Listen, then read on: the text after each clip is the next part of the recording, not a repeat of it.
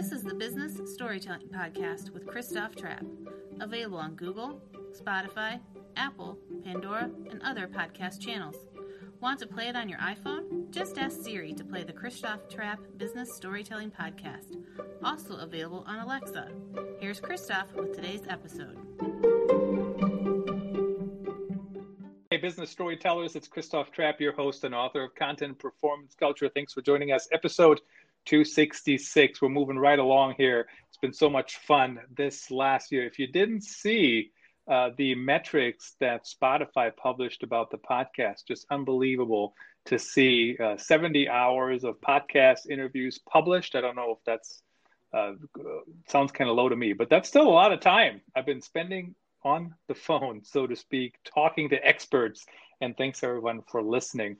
Today's guest is Christopher Penn, co-founder and chief data scientist at TrustInsights.ai. You can check out that website at that URL, TrustInsights.ai. Of course, that'll be in the show notes as well.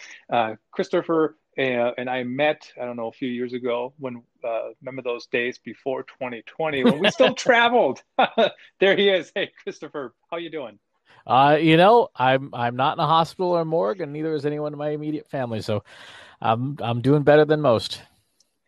Yeah, same here, though it has been interesting to never leave the house, like ever. You know, my car gets 3 weeks to the gallon, something like that.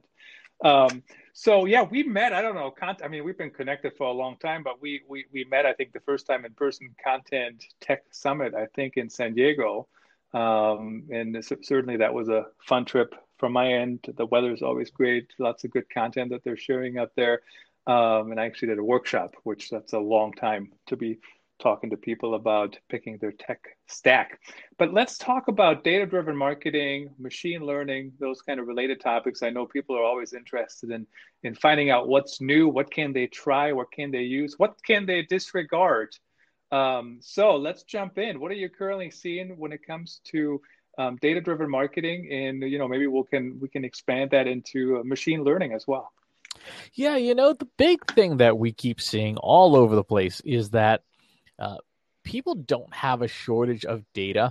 What they have a desperate shortage of is doing something with it. One of the things that I love to say to folks, and I think I said this on stage at Social Media Marketing World this year. Again, it was just before everything locked down. Was that data without decisions is just distraction, right? You can collect all the data you want. I certainly like having data. I'd prefer to have data than not. But if you don't do anything with the data, then it doesn't do you any good, right? It's like having ingredients, but you never cook, right? There's no point to it. So for a lot of marketers, they're in that position where they've got the data and they're not doing anything with it. They're not turning it into insights or actions or stop doing things that aren't working. And it's costing people a lot of money. And I mean, why is that happening though? I mean, it's funny you say that, and I kind of, in my mind, I'm thinking this is very similar to the whole content discussion. When people say they don't have enough content, I'm like, you got all kinds of content. You're just not using it in the best possible way. But how do we get people to realize that they got all kinds of stuff already, but you have to use it in a more strategic way. You actually have to use it to make decisions. And then how do you build on that? That comes down to 3 pillars. And these pillars are not new. Anyone who's spent any time in consulting has heard them. They come from H.J. Levitt's Diamond Framework in 1964. And the 3 pillars are people, process, and technology, right? And you need all 3 in balance, like 3 legs of a stool, in order for there to be stability and to get some benefit out of that. And where the problem exists now is that we've got technology, but people's first instinct when it comes to any kind of data-driven marketing or processes is, hey, let's throw more technology at it. Well, again, that in the analogy of the kitchen, that's like buying more appliances. If you don't know how to cook, buying more appliances doesn't help you, right?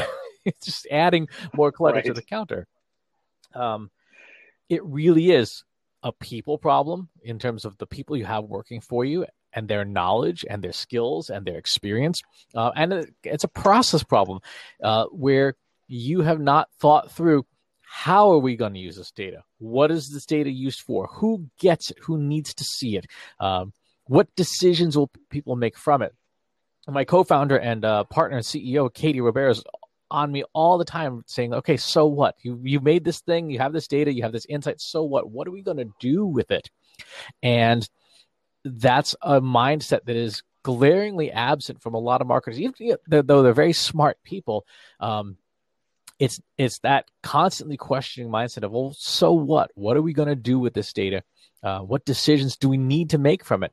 And starting the process up front with that question of, well, what decision are we trying to make? Are we trying to stop doing something? Are we trying to figure out what to do more of? What are those decisions? That's what will lend us the mindset we need in order to make use of the technology.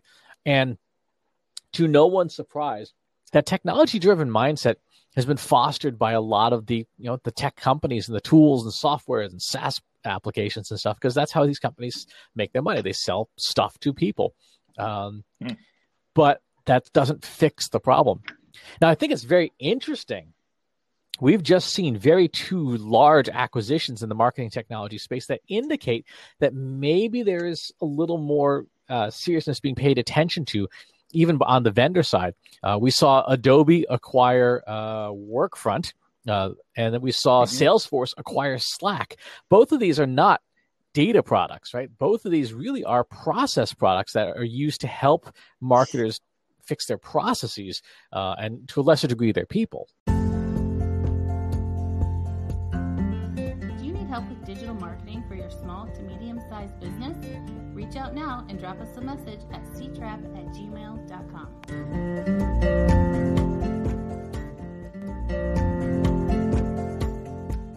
Interesting about the 1964 comment. I will keep using that and remind people it's not just about the future. This stuff has been around a long time. Get off my back. Telling me it's only about the future. But these other things too, when you said, Slack is a process tool. And what's interesting is I've worked with teams and companies where, let's just say, traditional salespeople were really fighting against using Salesforce. And what they always would say is, oh, doesn't fit in the process, doesn't work, doesn't, that's not how we do it. So I don't know if that's going to help that problem to have Slack necessarily, but certainly I see that point as valid. You have to think about the process. You have to think about the people. Do you think, and I don't know what your answer is, we didn't rehearse this ahead of time, but do you think sometimes when companies go, we only care about the sale, is part of that because they really don't know what else to do with any of the data? I mean, is that, I want the sale too. Don't get me wrong. Every time somebody says, I don't, whatever, I sell my book, I sell all kinds of things. But not every content engagement, not every brand building activity is about an immediate sale, right?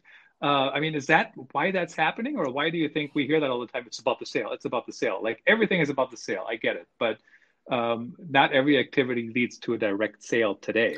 That's right. Not every activity does, but every activity leads to the sale eventually if it's a valuable activity. The reason you hear that so much is because people don't have the statistical or mathematical understanding, the background to be able to quantify everything else that happens. What's the value of the brand? What's the value of a given engagement? And that's where modern attribution modeling comes into play, is with really good technology and the people and the processes to support it. You can get a look at what happens that leads to the sale and what things don't. The analogy that we use when we're talking about attribution modeling is it's like a basketball game, right? There are some players on the court who are just shooters, right? Steph Curry from the Golden State Wizards, just, you give him the basketball and he's more than likely going to be able to get it into the net, right? But there are other players that have a really strong passing game. There are other players that have a really strong defense game. And those players are not sinking baskets, right? They're not scoring points. If you focus just on the sale, that tends to create sort of a last touch attribution mindset. Like, you only do the things that cause the sale. Well, yeah, if I take out all the people who have a good passing game from the basketball game, then Steph Curry never gets the ball, and as a result looks terrible. But it's that lack of understanding of how to do attribution, and in many cases not having the right tools to do it, that leads to that mindset. And people will always measure with the numbers that they have. So if you don't give them better numbers, they will go with what they've got. And what's interesting about the right tools too is, I mean, my philosophy kind of has been there's just so many tools out there. And when Scott Brinker was on the show, of course, he talked about, how his map has exploded from like 150 to 7,000. I mean, unbelievable, right? And then, of course, every tool has some problems that you don't like. And then you might go out and you buy a different tool that fixes those 3 problems, but has 3 other problems, right? So it just continues down that path. It seems there's always some kind of problem. What kind of tools would you recommend that people use to look at their data differently and in a better way? That's a tough question to answer, because like for a lot of the attribution modeling that we do, I had to build my own.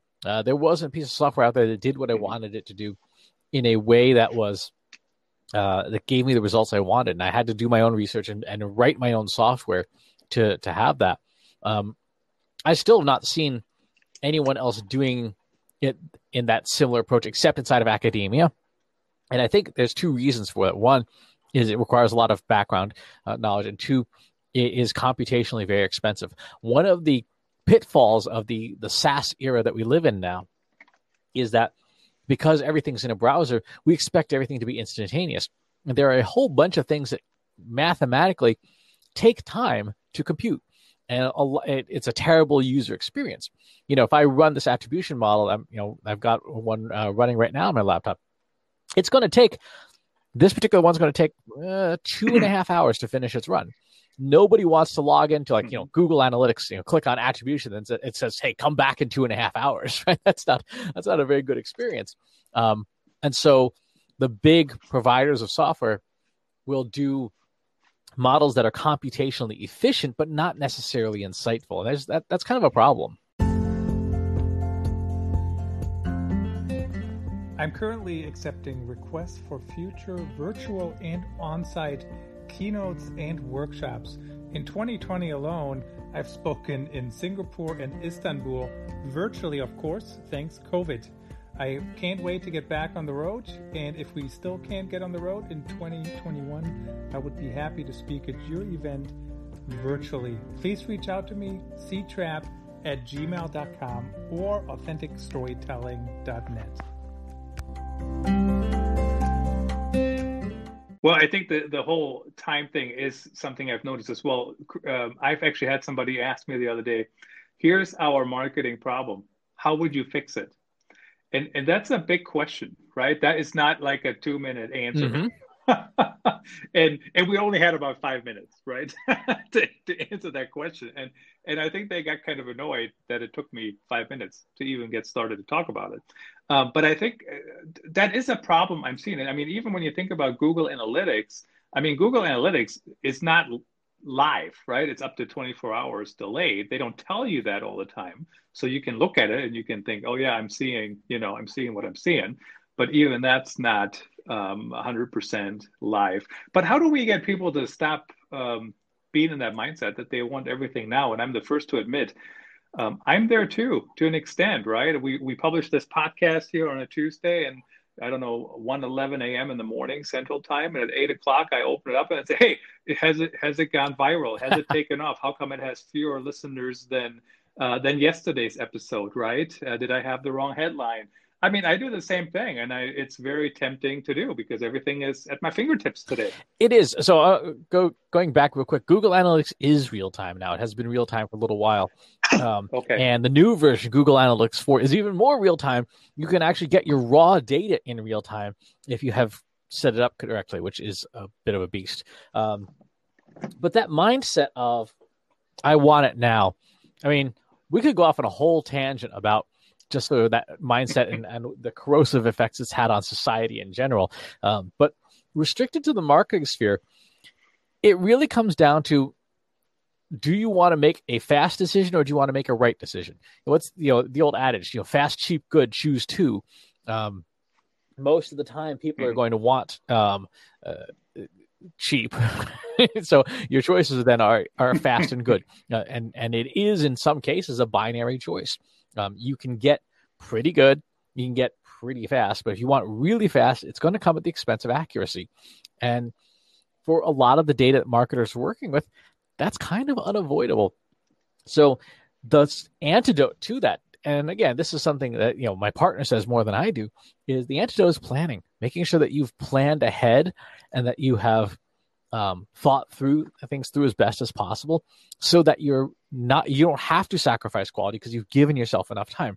I'm in the middle of a campaign right now with a client, and they didn't give themselves enough time, and so everyone's scrambling to try and make this thing work, and it's coming at the cost of lower accuracy, of less good results.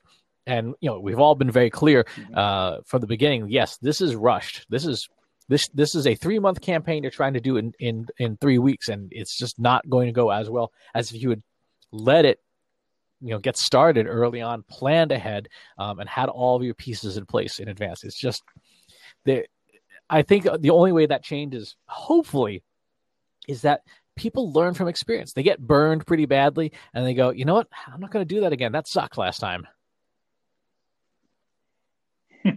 Well, the one thing I was kind of chuckling internally when you said they didn't give themselves enough time, and of course, that does happen.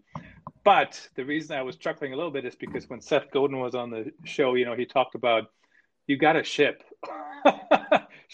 your creative work. Don't get stuck in approval hell. That's my term, not his necessarily.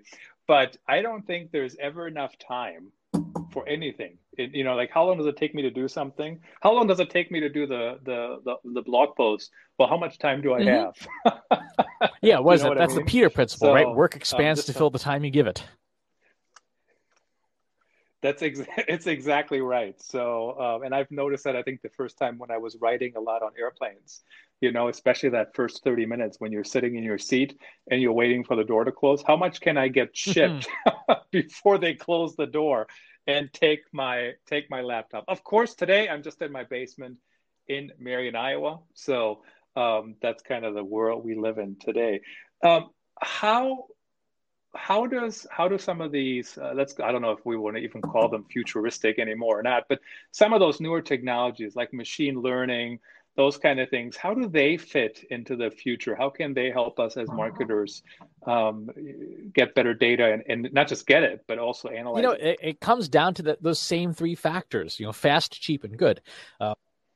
Machines, when you're using machine learning technology properly, either building it yourself or acquiring it through vendors. And most marketers are going to acquire it through vendors because very few are going to sit down and learn how to program in Python or whatever.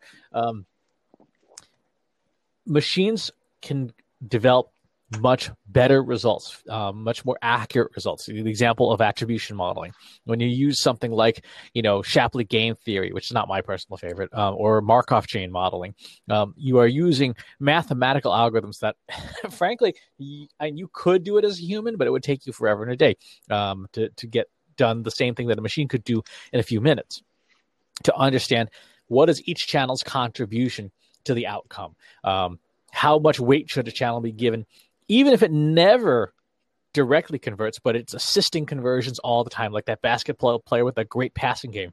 You don't want them off the court, because if you do, your whole team's going to fall apart. So that your machine learning and AI help with that. Obviously, it helps with the faster part. Again, trying to do any of this by hand would be, just horrifying. And there's also the repetition part, I guess the cheaper part, in that humans are expensive. Humans cost a lot of money. We have to pay salaries and healthcare and all this stuff. And if you can get tasks, individual tasks, not jobs, but just tasks, offloaded to machines, you can be that much more efficient. I'll give you an example. I don't particularly enjoy curating content for social media, right? The process of reading through articles and deciding which ones to share and loading them up to my Twitter account and stuff like that. And to do it well, it used to take 2 or 3 hours a week, right? And I used to work in an agency, a PR agency, And there are people, junior people who are still billed out at like $100 an hour, who are just copying and pasting 8 hours a day, putting together social content for clients. And it was like appalling to see this. So a couple of years ago, I wrote my own software that said, okay, I want you to read these 1,500 blogs, all in the marketing space. Download all the data from those blogs. Look through them using natural language processing and identify the ones that are topically most relevant to the things I care about, like data and analytics and stuff. Score them, and then just give me a feed of like the top 30. And then the machine would spit this stuff out. And then for the top 30, I've already got a pre-vetted list. Okay, I'm going to pick 25 of these 30, and that's going to go in my weekly newsletter. And it's going to go in my Facebook feed and my LinkedIn feed and stuff. And I went from spending 2 to 3 hours a week of curating content to spending 10 to 15 minutes a week. It's not a high-value activity, right? To sort through all the crap to find the gold. I would rather spend that 2 to 3 hours reading the gold in depth, knowing that the machines have pre-vetted it just to screen out all the garbage. That's where I think there's a tremendous amount of efficiency to be found for marketing. It's challenging because, again, this is software I had to write myself. It didn't exist. And there are companies now that do this sort of thing at reassuringly expensive costs. But that process freed up hours of time that can be used much more productively, earn more money, bill out for higher value work, etc. And what's interesting about that comment as well, I think it was Scott Abel who was on the show and said, "You are creating content for machines. Mm-hmm. Get it in your head." Because what do people do, right? They go to Google. I mean, I saw the numbers that Andy Cristodino shared on Twitter. Google has by far the most web traffic of any website in the United States, right? Because everybody goes there. So you have to write for machines to an extent, right? Don't lose your voice necessarily. Don't, do things that are not good for the reader. But at the end of the day, if the machines can't find your content or don't, recommend it when it's meaningful, it's harder and harder to get found. So the one question that's been bubbling up in my head is about who is going to learn all this stuff, who's going to run it. And the story that comes to my mind, I was actually at a conference, I think it was in San Diego as well, Omnichannel, I think not Omnichannel, I don't know, Omni something. And I said to the group, I said, who on your team is the data analyst? And everybody said, maybe this person, maybe that person, but nobody said the data analyst, right? And I said, well, let me rephrase my question. Who on your team is the writer? And everybody goes, well, the writer. And I said, so why would you think the office manager can be your data analyst? But the problem I think we're seeing is, right, there's all these things we have to learn. There's all these things we have to do. Now we have marketing strategy, we have marketing ops, which wasn't a thing, 8 years ago or 10 years ago or whatever the right time ago is. But who is going to learn? Who's going to run some of these data things that we're talking about here on a team? How do we integrate it? There's a couple of different ways to look at it, but the way that I think makes the most sense is there is. We've heard the expression like a T-shaped professional for years, and there's a lot of value to that perspective. Everybody should have some baseline skills. Everyone should be able to pop open Excel and do some basic analysis, right? You should be able to do a simple Pearson regression in Excel. Excel does that. It's frankly, a very powerful tool that's drastically underrated. Everybody should be able to look at a chart and interpret it. Everyone should be able to create a chart that is worth reading. Everyone should be able to understand what a KPI is and why it matters. By the way, the definition for your audience that we use all the time, a KPI is a number for which you will get a bonus for. You're not going to get a bonus for it.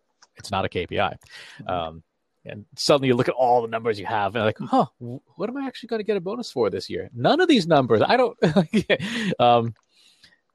So keep that in mind. And then, yes, you're going to have that one person who it's like cooking. I keep using cooking analogies because it's something everybody does. Everybody should know how to make toast, boil water, and things like that. And then there's going to be a few people like, the Gordon Ramsays of the world who they're going to be master chefs, and that's what they do. And the same thing's true on your team.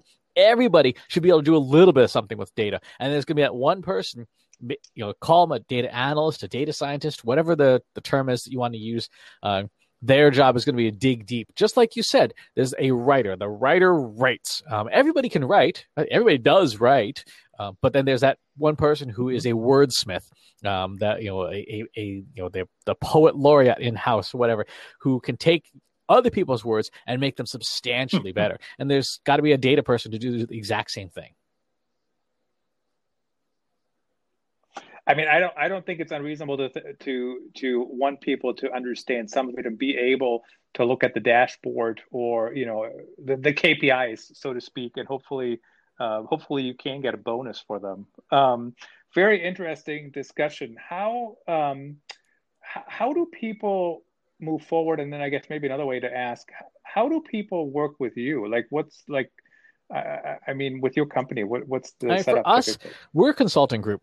So the analogy, there's two different analogies we use. One is sort of like an analytics personal trainer. Like, that you've, when you go to a regular personal trainer, it's because you've tried all the things yourself, right? And you just frankly need somebody to do some of the things for you, and you need somebody to hold you accountable. And that's, a role we play in a lot of our clients, is to say, like, yeah, we're going to do the stuff that you can't do a lot of. We're going to help train you on some of the things you want to be able to do, and we're going to hold you accountable for the things you say you're going to do. And the second thing that we do, the second way we look at things is as detectives, right? Data detectives is a term that I use a lot, because an awful lot of time people have a mystery. Hey, this thing isn't working. This thing isn't tracking. I don't have any data for this. I did this campaign and I can't find any results. And we get called in to solve those mysteries. Like, okay, well, what happened? Why didn't it work? What was it? A tracking problem, a governance problem, a technology problem? So many things that it could have been, that we come in and fix that stuff. So that's sort of the role that we play. And there's this whole spectrum, as there is with anything, but in data analytics, there's this whole spectrum from do it yourself to done for you. And we sit kind of in the middle. There's some stuff that we'll absolutely just do for you because we know that people don't have the capability, like building a custom attribution model using machine learning. Most people don't have that capability, so we will do that for a client. Other things like training somebody on how do you just use Google Analytics better. We'll train people on that because they need to be empowered to be able to start doing some of the data analysis too. We don't know everybody's business. We can't know everybody's business. But we absolutely can teach somebody how to think a little bit more sharply about the data around their business. So that's sort of what we do. In terms of generally how people can move forward, it's along those lines of, are you at the minimum level of competency that everybody should have for being comfortable with data? Can you do the basic analyses? Can you find the mean or the median of a data set? Do you even know the difference between the two, and when you should use which one? Those are sort of table stakes, the table minimum, if you will. And then after that, if you find that you have an aptitude for it, then yeah, you want to pursue professional development and training into data analytics and data science, maybe even into machine learning. You may find that it's something that you love doing. I love doing this stuff. There are lots of other people, and it's totally okay, who say, you know what, that's not for me. That's not something that I get a lot of joy out of in life. I'd rather hire somebody, either a professional, a contractor, or an agency, to do that for me, and still let me make decisions on the insights generated from the process. So it's all a matter of preference and comfort and what people have an aptitude for. And please tell me what the numbers mean. Don't don't just give me a spreadsheet of numbers. It's just an interesting discussion, right? How do we tie it all together? How often should you look at the data? I mean, for example, when I was in publishing, what I would do is I would report wins, right? And most of the wins throughout the month were digitally focused. And once a month, it was print focused, right? And people always complain, well, everything is about digital and everything is about digital. And a smart executive one time said, well, the reason that is because digital happens every day, 24/7. We can all be sleeping, and there is a home run overnight that nobody even did anything manually on. On print, the thing comes out once a month. Mm-hmm. There's no wins until it comes out once a month. So, and then I'm also thinking about SEO, right? When you look at SEO results all the time, it can be kind of frustrating unless you have a home run all of a sudden, because, it doesn't change every minute of the day. So how often should you look at numbers? How often should you dive in? Or should you just have up a live dashboard? It depends on the numbers. What's the recommendation? So again, going back to earlier on KPIs, what's the number you're going to get fired for? If this number goes to 0, you're fired. What is that number? What are those numbers? There's probably like 1, maybe 2, maybe at most 3 numbers for which your job is on the line. Those absolutely should be in a dashboard, and those actually should probably be the starting tab of your browser. So every time you open up a new tab, there's the number that you're going to get fired for if it doesn't go well, right? That is something you really want to have your pulse on, so that you can see trends and see twists and turns as they happen. From there, it depends on how long the underlying numbers below that change. To your example with the print thing, if the print data only comes out once a month, there's no point in looking 29 days of the month at data that doesn't change. It is on that 30th day, and then trying to make some decisions based on that. So it is dependent on that. It's dependent on your sales cycle. How long does it take in each stage of your marketing operations funnel for somebody to move from stage to stage? That, cut that number in half, and that is how frequently you should be looking at that data. So if it takes 2 days for somebody to go from being a member of the audience to being a prospect, then check out your prospect generation numbers every day, because you got a lot of volatility. If it takes 4 years for somebody to go from, open deal to closed one deal, I'm not saying don't check your numbers every 2 years. That's a bit too extreme, but you certainly don't need to be looking at it every day. You can get away with once a month, probably even once a quarter if just deals take that long. Like if you're selling Gulfstream airplanes, it's going to take that long to keep that deal moving forward.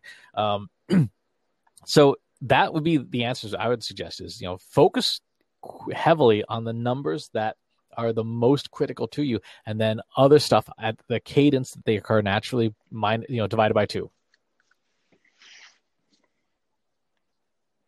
So give me a couple examples here. What are some typical numbers you're seeing out there that people get fired for? A real simple one, like if you're in a digital business, which everyone is, and your website traffic goes to 0, right, you're going out of business, right? If you are the head of e-commerce at Amazon and Amazon's traffic goes to 0, you're going out of business and you're getting fired. If you are a publisher and your page views on your most heavily advertised pages go to 0, you're getting fired because those pages are not generating revenue for the company. If you are in a B2B company and your form fills on your website for your latest white paper, or all your white papers go to 0, guess what? You've got no leads, you've got no pipeline, you're getting fired. These are all cases where there's a critical failure in your marketing operations that you would need to remedy sooner rather than later. And those are the pretty obvious examples. If you are a brick and mortar store, the number of people who walk through the front door is a critical number, because if that goes to 0, you're getting fired and your store is going out of business. Yeah, very interesting, very eye-opening. Of course, we already mentioned TrustInsights.ai. Yeah, absolutely, yes. It's the best starting point. Where people connect with you, or where else? Fantastic. Christopher Penn, co-founder and chief data scientist. It was my pleasure to have you on the show. Thanks, everyone, for listening. Until next time.